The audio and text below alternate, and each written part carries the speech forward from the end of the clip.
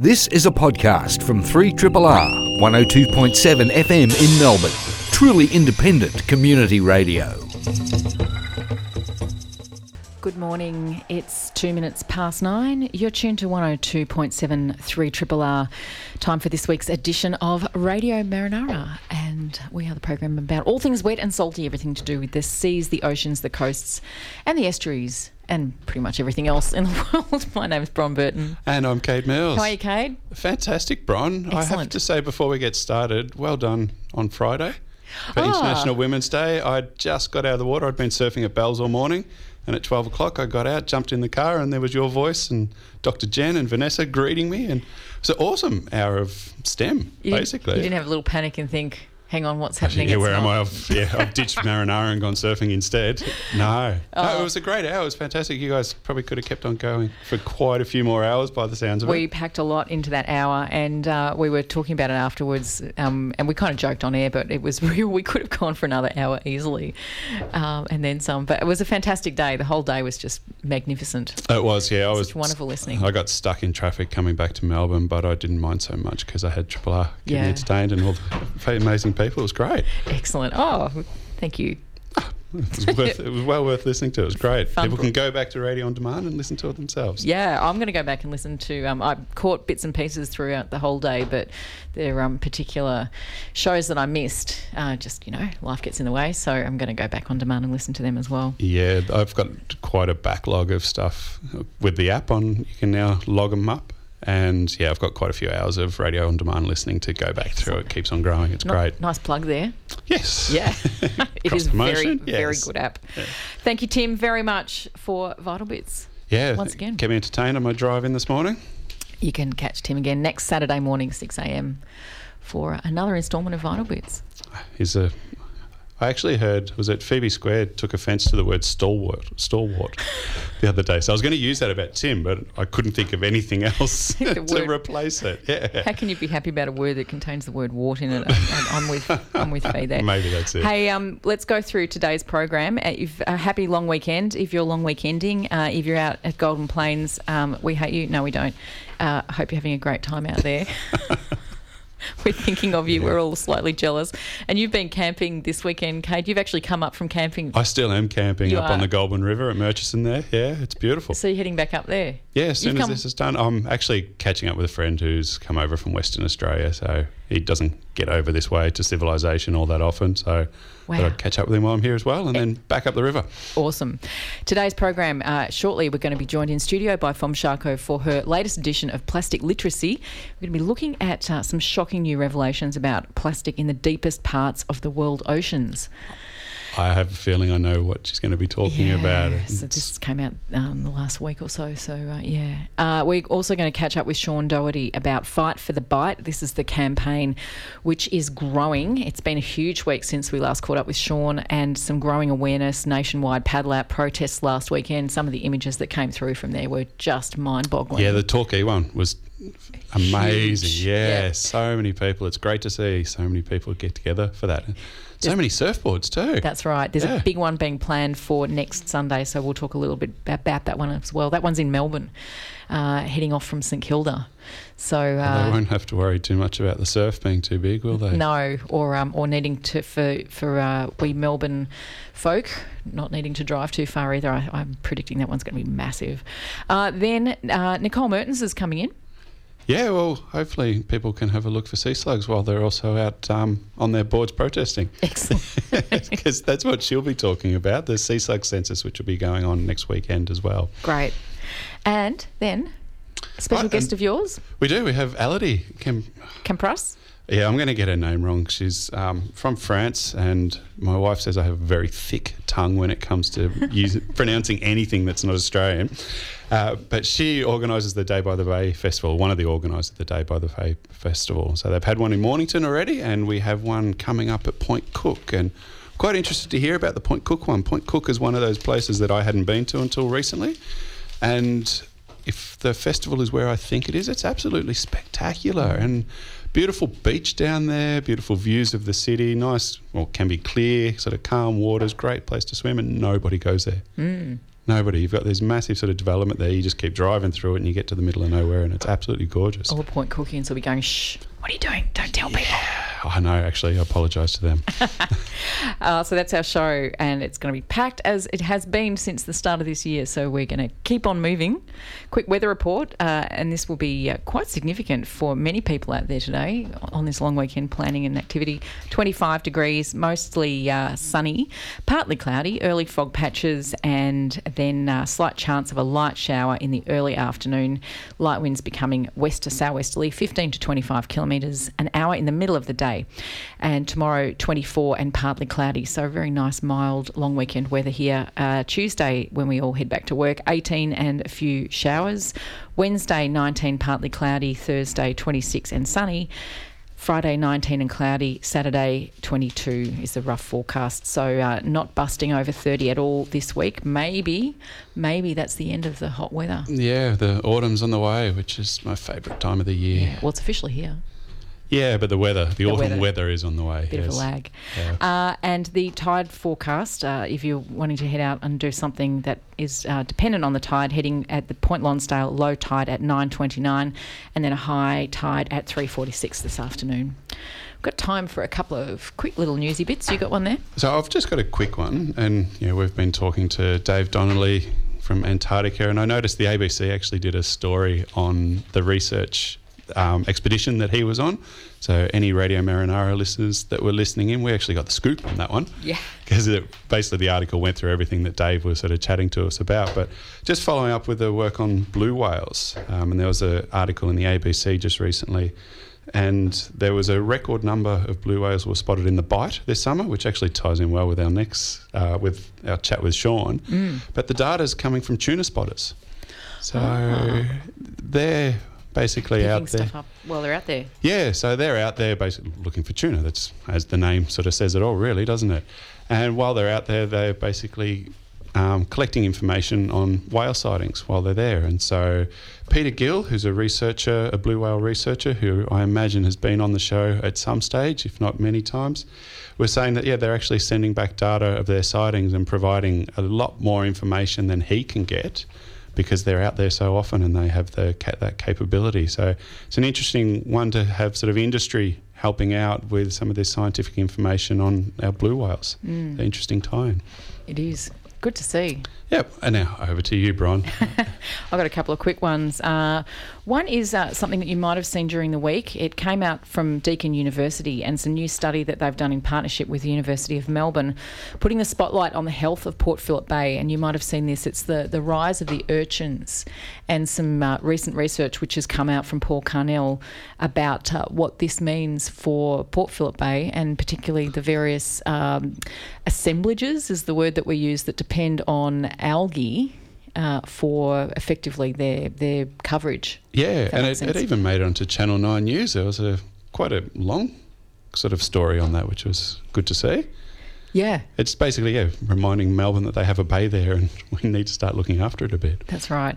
So this was a study published in the journal Estuaries and Coasts, and documenting for the first time the loss of kelp forests in Port Phillip Bay over the past 60 years using historical information and aerial photographs, and some concern about 90% of kelp forests around Williamstown, Point Cook and Beaumaris, which have been wiped out. And as the kelp gets wiped out, the urchins move in and feed on the new little kelp, which are trying to get themselves established. Yeah, they don't stand a chance once the urchins are in there. Pretty voracious predators. Yeah. So there's a whole lot of stuff to this study, which we will pick up on. Dr. Beach is back in the house next week, I believe.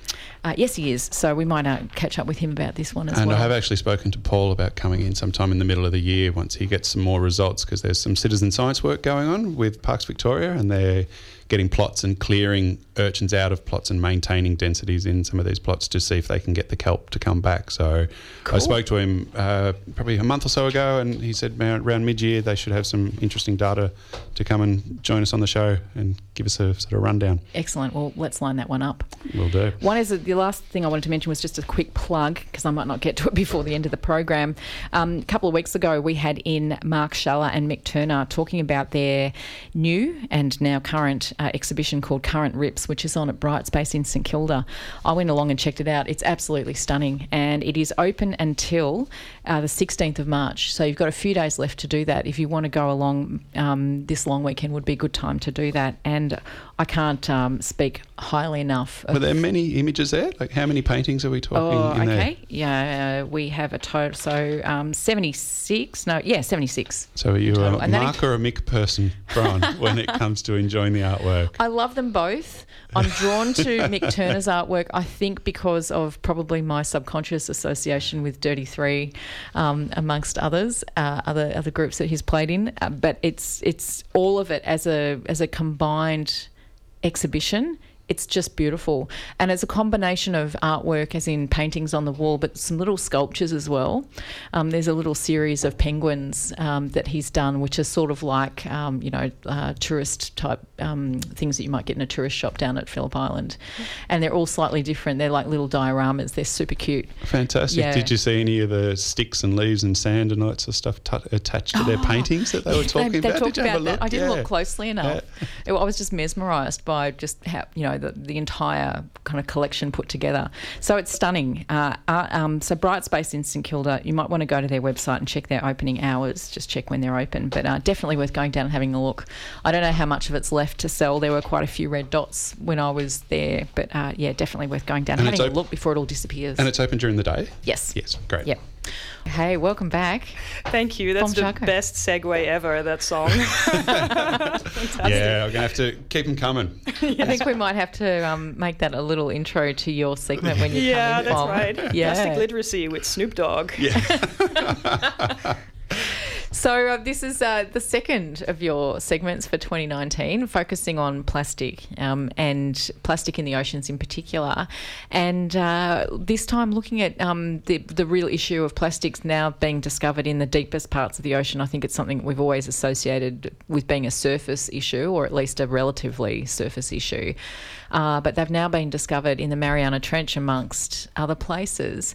Maybe we might start by looking back at microplastics and what the real problem with microplastics is. Yeah, good idea. So a microplastic, according to the scientific definition now that's been accepted by scientists around the globe, is a piece of plastic of unidentifiable origin, usually, that is smaller than 5 millimeters in diameter. So that's about the size of it depends on how big your fingers are, but the size of sort of like your pinky finger nail. Yep. So anything that is smaller than that, but bigger than a micrometer, so between a micrometer and the 5 millimeters is a microplastic. Anything smaller than that becomes a nanoplastic, and that might be a topic for another show. Yeah, so anything smaller than a micrometer is a nanoplastic. Yes. Wow, because micrometers... Nanoparticle, yeah.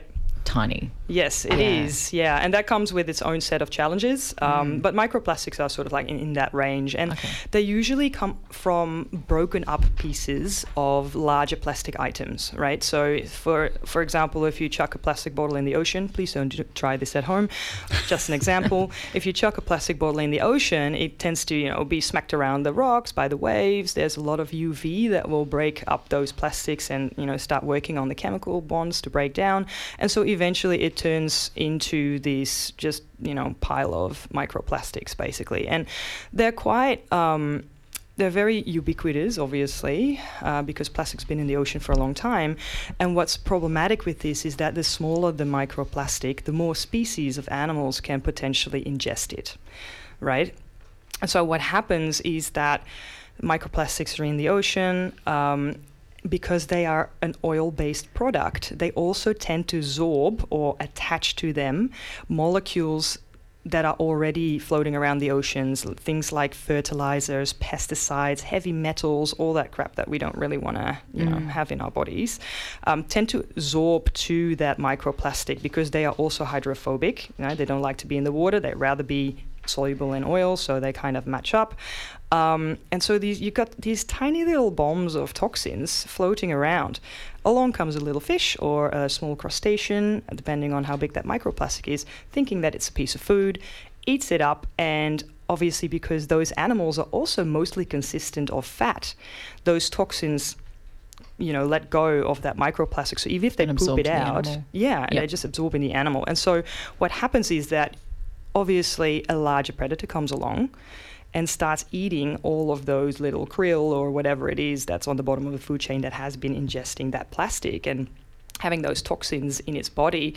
And through bioaccumulation and biomagnification, the higher you get onto the food chain, the more of those toxins are collecting in those animals, right? So a little fish eats maybe 10 of those smaller fish, so it gets 10 times the amount of toxins in its body. And then a larger predator comes along and eats 10 of those fish. So that predator then has 100 times those toxins in its body. And you can imagine who the big predators are, really, that eat the most fish. That's us. Yes. Right? So that is the danger of having microplastics in the ocean. So it's not just the mechanical problems that they can cause, gut obstruction and mechanical problems like fishing line killing sea lions and things like that. It actually goes much deeper than that. And if we're not careful, all that stuff's going to come back to us. I guess part of that, because they are so small, they won't have any trouble ending up everywhere. Exactly. I was going to say the sky's the limit, but we're talking about ocean plastic. Well, in this case, the Mariana Trench seems to be the limit. Some research came out recently, about 2 weeks ago, from a university in the UK. A guy called Alan Jameson did a lot of research by sending down the little super cool bubble machine thingies that collect stuff from the deep sea that I always wanted to drive with a remote, but that might be a pipe dream for a bit. And basically, they collected amphipods all the way from down the Mariana Trench. There's a few other trenches they did as well. So they basically went around the Pacific Rim and they sampled 6 different trenches. And the Mariana Trench is the deepest one. How deep was my question? It's so they sampled the Hadal Zone, which that name I love because it's derived from Hades, the underworld. So the Hadal Zone is 6 kilometers to 11 kilometers deep, and that is really the deepest part of the deep sea. And the Mariana Trench is the deepest trench, and the deepest plastic they found was at 10,898 meters, and it was a plastic bag. So it was not a microplastic, it was a plastic bag. At 10 kilometres below nearly 11 kilometres. Yeah. Wow. Yeah, so that's the deepest piece of plastic they found. But what they were really looking for, they were just sampling amphipods, which are tiny little crustaceans that are scavengers. So they like living down there because when, for example, a whale dies, the whale will fall down, sink down to the bottom, and the amphipods and all kinds of other crabs will come and just eat that stuff straight away. So they depend on that food that's coming down from the top. Now, the Pacific Garbage Patch is also in that area. And that is where they think the little microplastics sink down from. And also dead whales that may have a lot of plastic in their stomach, which we know happens. Do they have any idea how long it takes for the plastics to get down there? Because it's a hell of a long way to Yeah, it's not. Down. It's actually quite quick. So I think it's something like 13 miles per day or something like that. Yeah. It sinks quite quickly, and when you get to the bottom there, it kind of it's like snow. So they call it marine snow. And these amphipods, they eat pretty much everything that they can get their little grubby fingers on, right? Because they are scavengers, and that includes microplastics as well. And it was kind of they were just sampling those creatures and just looking in their guts, not necessarily looking for plastic in the first place, but they just saw a plastic fiber and they thought, that's interesting because it's purple.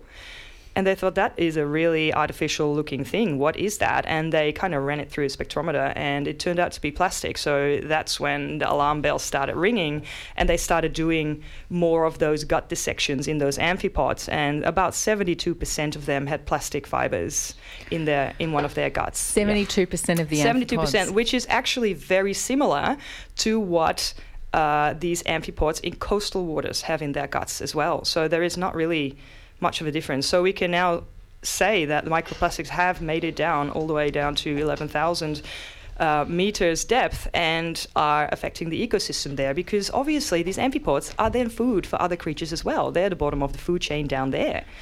So that's how, again, it makes its way back up the food chain Yeah, again. yeah, So we've got a through real cycling bioaccumulation. situation going on. Yeah, that's right. Wow. And they are, krill and things like that are then, again, food for whales and things like that, manta rays. Manta rays can also dive to, about 2 kilometers depth to do some feeding there. So, yeah, it has large implications, and it has never been proven before that microplastics actually are ingested in the hadal zone, so that's 6 to 11 kilometers down, but it is now, and it's I had probably a bit of a sideways question, but you're saying 72% are found with plastic. I'm curious about the 28%.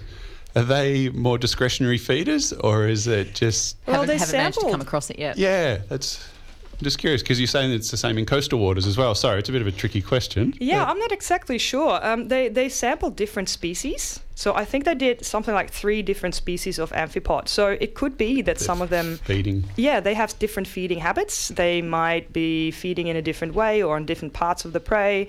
Some of them might be filtering, some of that snow that is coming down. Others might go for the more solid things and chomp on that when it falls to the bottom. I'm not sure yet. Where to from here, Fom? Well, this is the beginning of a whole new... genre of marine research, really, isn't it? Well, yeah, it has been going on for a while now, but I think the most, I shouldn't really call it exciting, it's like exciting in the wrong way. The most exciting thing to me is looking at the research and seeing how it is now starting to change and research more about what plastic in the ecosystem does to people's health. Because we already know that PCBs and plastic derivatives are really severely impacting the reproduction rates of large ocean predators, especially mammals, especially in Europe, where there are whole pods of orcas that are going to go extinct, basically, because they have so many plastic derivatives messing with their hormonal system that they actually are infertile now. And that has major consequences. And those marine mammals are not that different from us. So I'm very excited about seeing research come out about the effect that our behavior in the oceans is, what kind of effect that is going to have on our food chain and the way that we fish and eat fish and get those toxins back, basically. It's scary, but it is quite exciting, because as soon as something is starting to really implicate human health, that's when larger scale actions will start happening. That's right. And as much as we like to think that it's, we're just one animal on this planet, the reality is research dollars tend to get attracted to issues that affect us. Exactly. And it's not a sexy subject. At the moment, politics, they don't want to touch it. Nobody wants to touch it. But the research is going to happen no matter what. And it is really gearing towards that now. And we're getting closer to really handling that. So that's very exciting. That's right. And things that tend to happen at a global level just bring on bureaucratic finger pointing, and this has been one of those issues, but as you rightly point out, when it actually starts to affect us as a species, it's when some dollars maybe will start to appear. Absolutely, yeah. Awesome. Thanks, Fom. That was incredible. Looking forward to having you back in soon. Yeah, thanks for having me. I guess next up, nanoparticles, hey? Yeah, cool. All right, brilliant. Now, last week we caught up with Sean Doherty from Patagonia and Fight for the Bite campaign. You might also know Sean from editor of Tracks magazine, and we spoke with him about plans by Norwegian company Equinor to drill in the Great Australian Bight later this year. There's only 11 days left until the period of public comments ends, and the clock is ticking, and awareness of the plans are now increasing. As this week's demonstrated, a lot can happen in 7 small days. Let's find out what's been going on and what's coming up by welcoming back to Triple R, Sean Doherty. Welcome back, Sean. Yeah, morning, guys. Great to have you back on. Sean. Now, last week when we spoke with you, we talked about this issue that we described as one of the great environmental sleepers. It looks like from last week's paddle outs and increasing media coverage this week, people are starting to wake up. Oh, absolutely. Yeah, this time last week I was getting ready to go to the Torquay paddle out. I wasn't exactly sure kind of what kind of response we were going to get. We got down there an hour early, and I started looking around and going, well, if people keep filing in at this rate for the next hour, this thing is going to be huge. And it turned out it was just massive. I don't know what we kind of thought maybe 3,000 people, which in a town like Torquay, that's a big slice of the town. And it was all walks of life, like lots of kids, mums and dads, like a lot of like elderly crew, surf crew, the clubbies were there. Everyone was there. It was huge. What was the vibe like being there? It must have been phenomenal. It was amazing. Yeah, of course, Damien Cole kind of got up and kind of ran people through the issue and kind of got pretty worked up. He's really taken this on. But the vibe amongst everyone was amazing. The paddle out obviously was huge. It was the cosy corner there, so everyone could do it. It was dead flat, so everyone paddled out. And I'm sure you've seen the photos. They went global. Yeah, the photo I saw of Damien doing the one finger salute, I think is going to become one of those iconic images. Yeah, totally. Yeah, I don't think he's real popular in Norway at the moment. Do you know how the other paddle outs went, Sean? Because when you were on last week, we were giving a plug to paddle outs that were really nationwide. They were sort of going from Perth all the way around to the mid-north New South Wales coast. How did the rest of them go? Yeah, really good. I know the Victor Harbour one down there in South Australia was huge. I know they were over 1,000. The North Coast ones were really well represented, but I think it's more what it's actually spawned now is that you're seeing a whole run of them people want to put them together. Like you guys have got one there in Melbourne next weekend. There's one up on the Gold Coast that potentially is going to be massive. And you would think about the Gold Coast isn't even in the worst case spill mapping, and that's solidarity. That's that crew wanting to get behind the surf crew down here, which has been the real heartening thing with all of this, is the solidarity of the surf community. That's right, and it's extending beyond the surf community as well. Kate? Yeah, no, Sean, I heard you last week. I wasn't in the studio, but I was listening to while I was away, and you were talking about getting people to actually submit because it's open for public submissions. And I went and had a look at the report, and you were right. It'd be a great doorstop, that one. But I was wondering, could you sort of direct people to areas of the report that you think would sort of be beneficial for them to read and the easiest bits for them to submit and have the most impact on? Oh, yeah, for sure. It's designed, it's completely indigestible. It's 1,500 pages of pretty hard-packed science, and it speaks directly to the plan of putting a rig out there. So it's really dense science, really hard to get your head around. There's 500 pages of smiling Norwegians in it as well. I did notice that. just to sugarcoat it. But a lot of it you're not supposed to understand. It's like you probably need to have a history in oil and gas or like a really solid science base to get a lot of it. And it's designed that way. That's what it is. It's going to the industry regulator. But what's been really encouraging with this process is that it's really easy for people to sign a petition these days, just to click and go like, and that's their engagement with the issue done, and they feel like they've supported it. But the reality is it's just a click. This is actually, by people getting in there, actually opening up this this environment plan and at least having a cursory look at it and trying to understand it, they're kind of in the process becoming more engaged with the issue and understanding and kind of getting a better education around how it works and the risks involved. And I reckon the worst thing that like Equinor and probably even NOPSEMA themselves wanted was a gigantic public response on this. But the process isn't supposed to be that public. It's between the crew putting the plan together, the oil company, and the regulator. But the fact that a lot of people have taken the time to go and do this is hugely encouraging. And basically, yeah, there's 3 parts of the form at the front that speak directly to the plan that you have to respond to items in the plan. You don't have to fill them out if you don't want to. But there is a final comment right at the end where it goes, are there any other comments, where you've kind of got a bit more freedom to kind of open up and put your view based around kind of what you see and what you think about the proposal. So it's a little open-ended, and even if you just do that and submit that, it's something, and you've played a part in the process.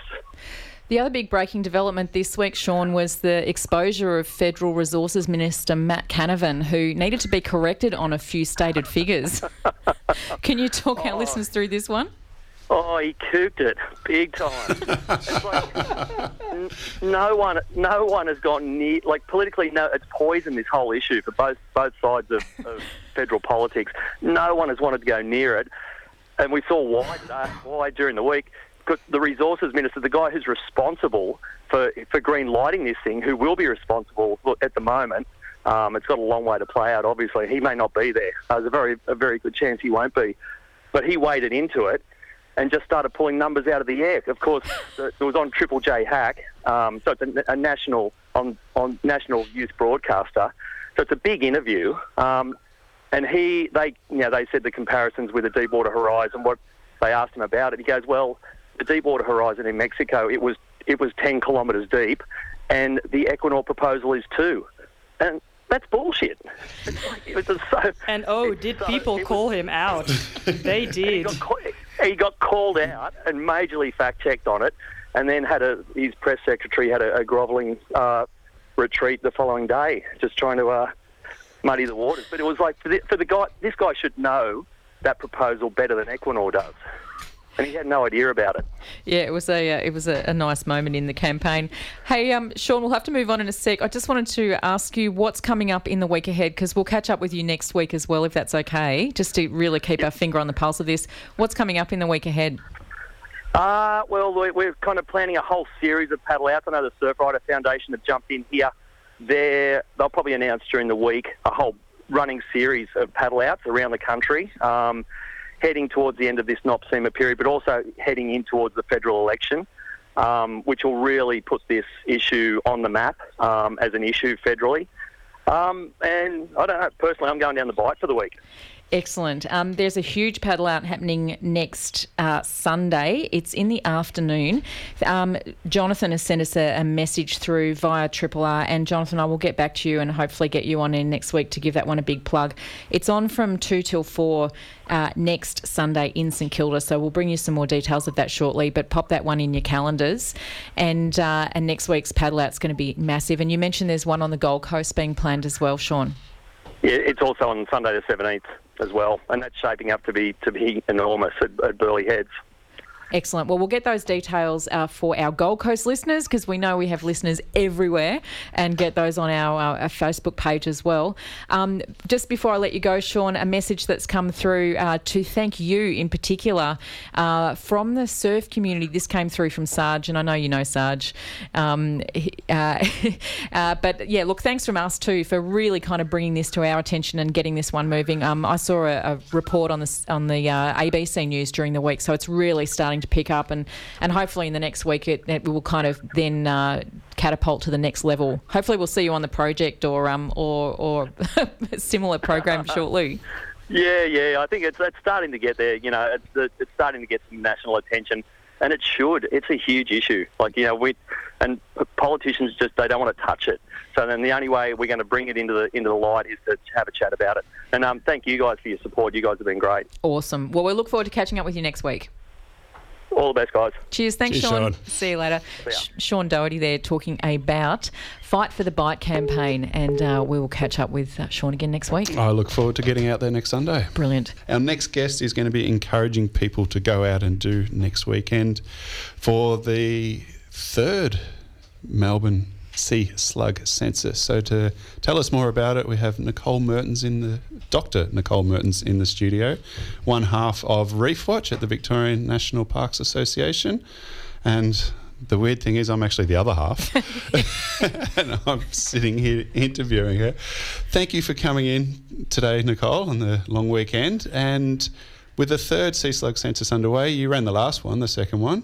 What have you learnt about Sea Slug Census since you've started doing this? Apart from being grateful that you don't have a lisp. Yeah. I mean, I struggle with the name of the thing. But what I've learnt, I think I'm just blown away by how many people are really into nudibranchs.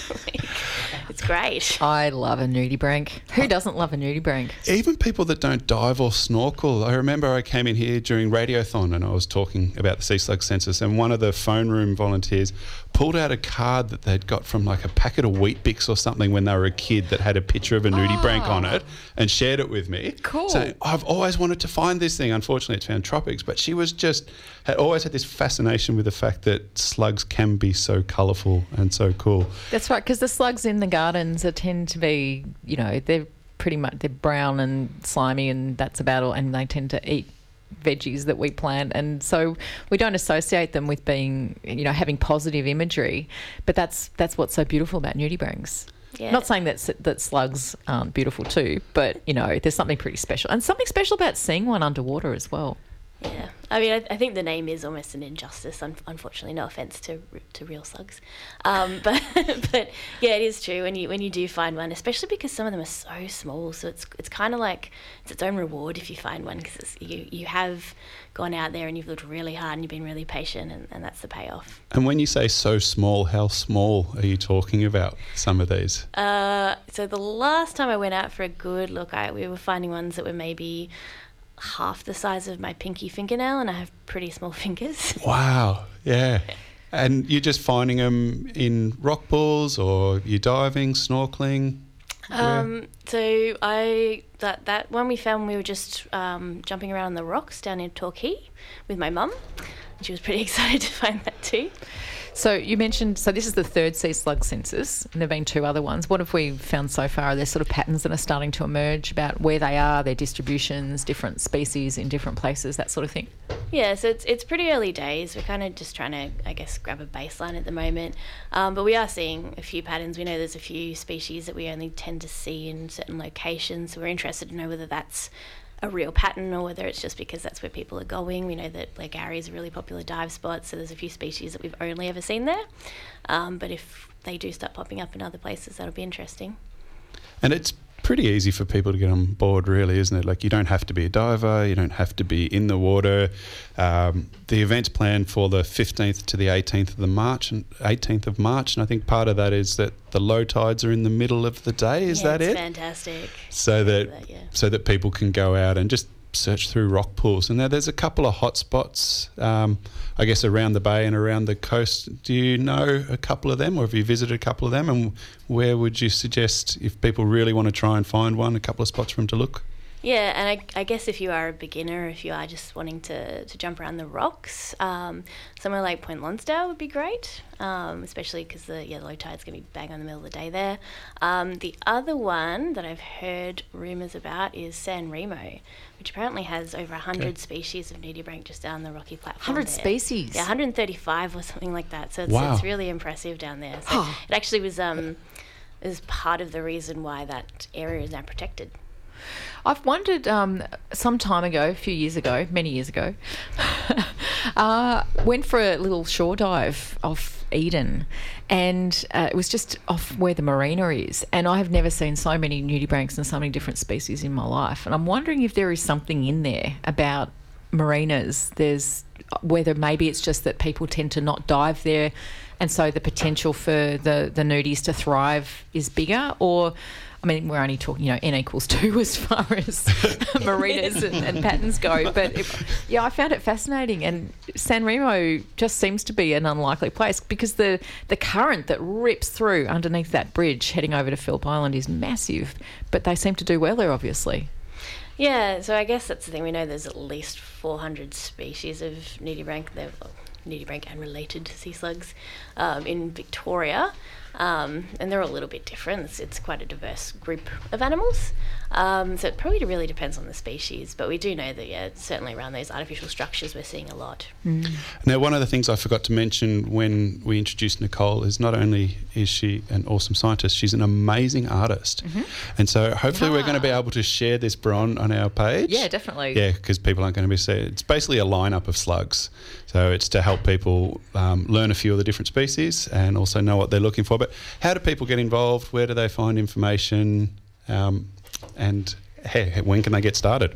Yeah, so if you want more information, including the address to send your photos to, you can jump on our website, which I guess we'll upload as well at the end there. We'll add that too. Yeah, it's pretty easy to find. It's just vnpa.org.au/sea-slugs. But we'll put a link to that on our Facebook page. And I love what you've done here, Nicole. Victoria's Most Wanted, and there's four sea slugs in the lineup there that you're after. And I know Glaucus is one of them. I saw some photos of Glaucus just in Facebook during the week.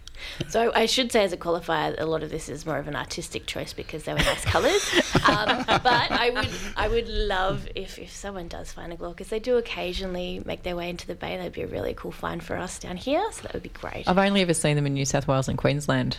I've never seen one in Victoria. Do we get them down here? I've heard them sort of Mallacoota kind of way, yeah. which makes sense. Yeah. But yeah, there's nothing from stopping them coming down this way. We should see. We get the blue bottles, which they feed upon, so who knows? Yeah.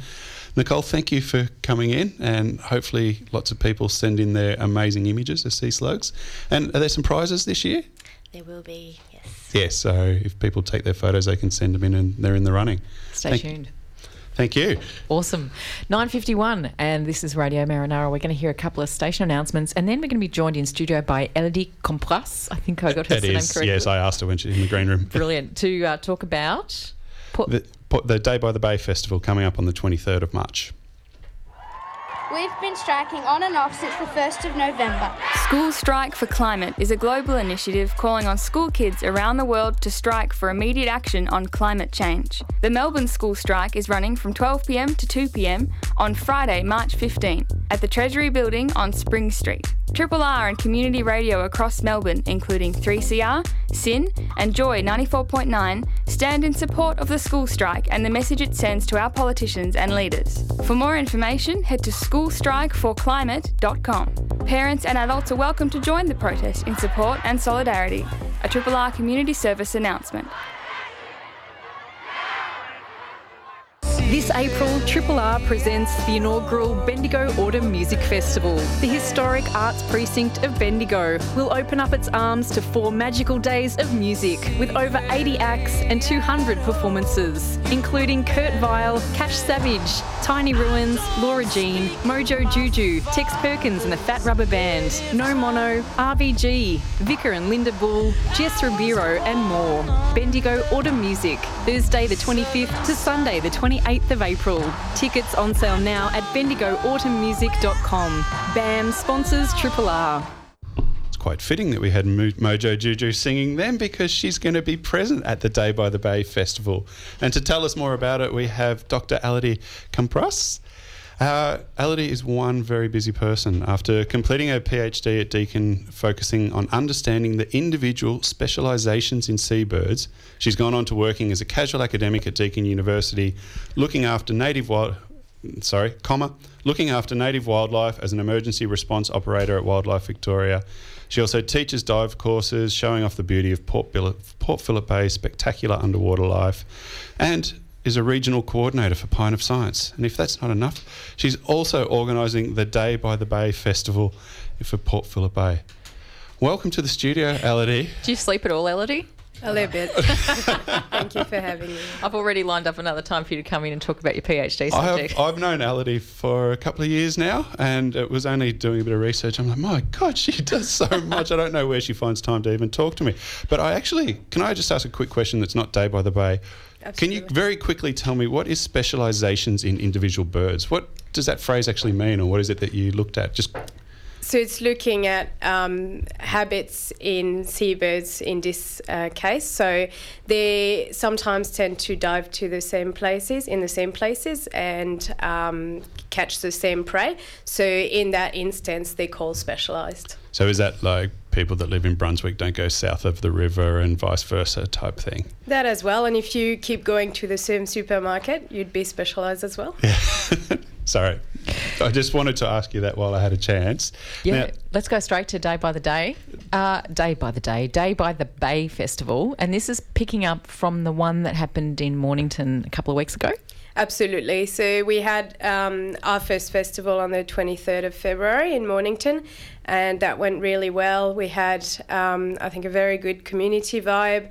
There were a lot of stallholders that were from different community groups and not-for-profit that work around the bay and try to ensure that the bay has a healthy future.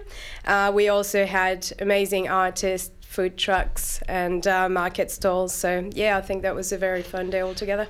So people that hear about this, they turn up on the day. What are they going to be doing when they get there?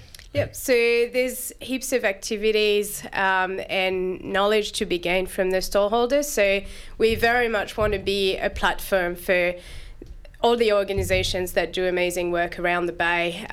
We want people to realise how amazing and biodiverse and worth protecting Port Phillip Bay is, because unfortunately a lot of people living around the bay have no idea how beautiful it is and how diverse it is. So yeah, we want to bring that knowledge to people again to ensure that the Bay has a healthy future. And I guess, as you were saying, speaking about how beautiful the place is, you're having this festival at Point Cook, which is one of those things I think people see the turn-off when they're driving along the West Gate, but unless they live out that way, they don't necessarily go there. Whereabouts is the festival at Point Cook? So it's at the Point Cook Coastal Park, and you're entirely right. Unfortunately, it's a part of the Bay that doesn't get much love, but it's a beautiful place.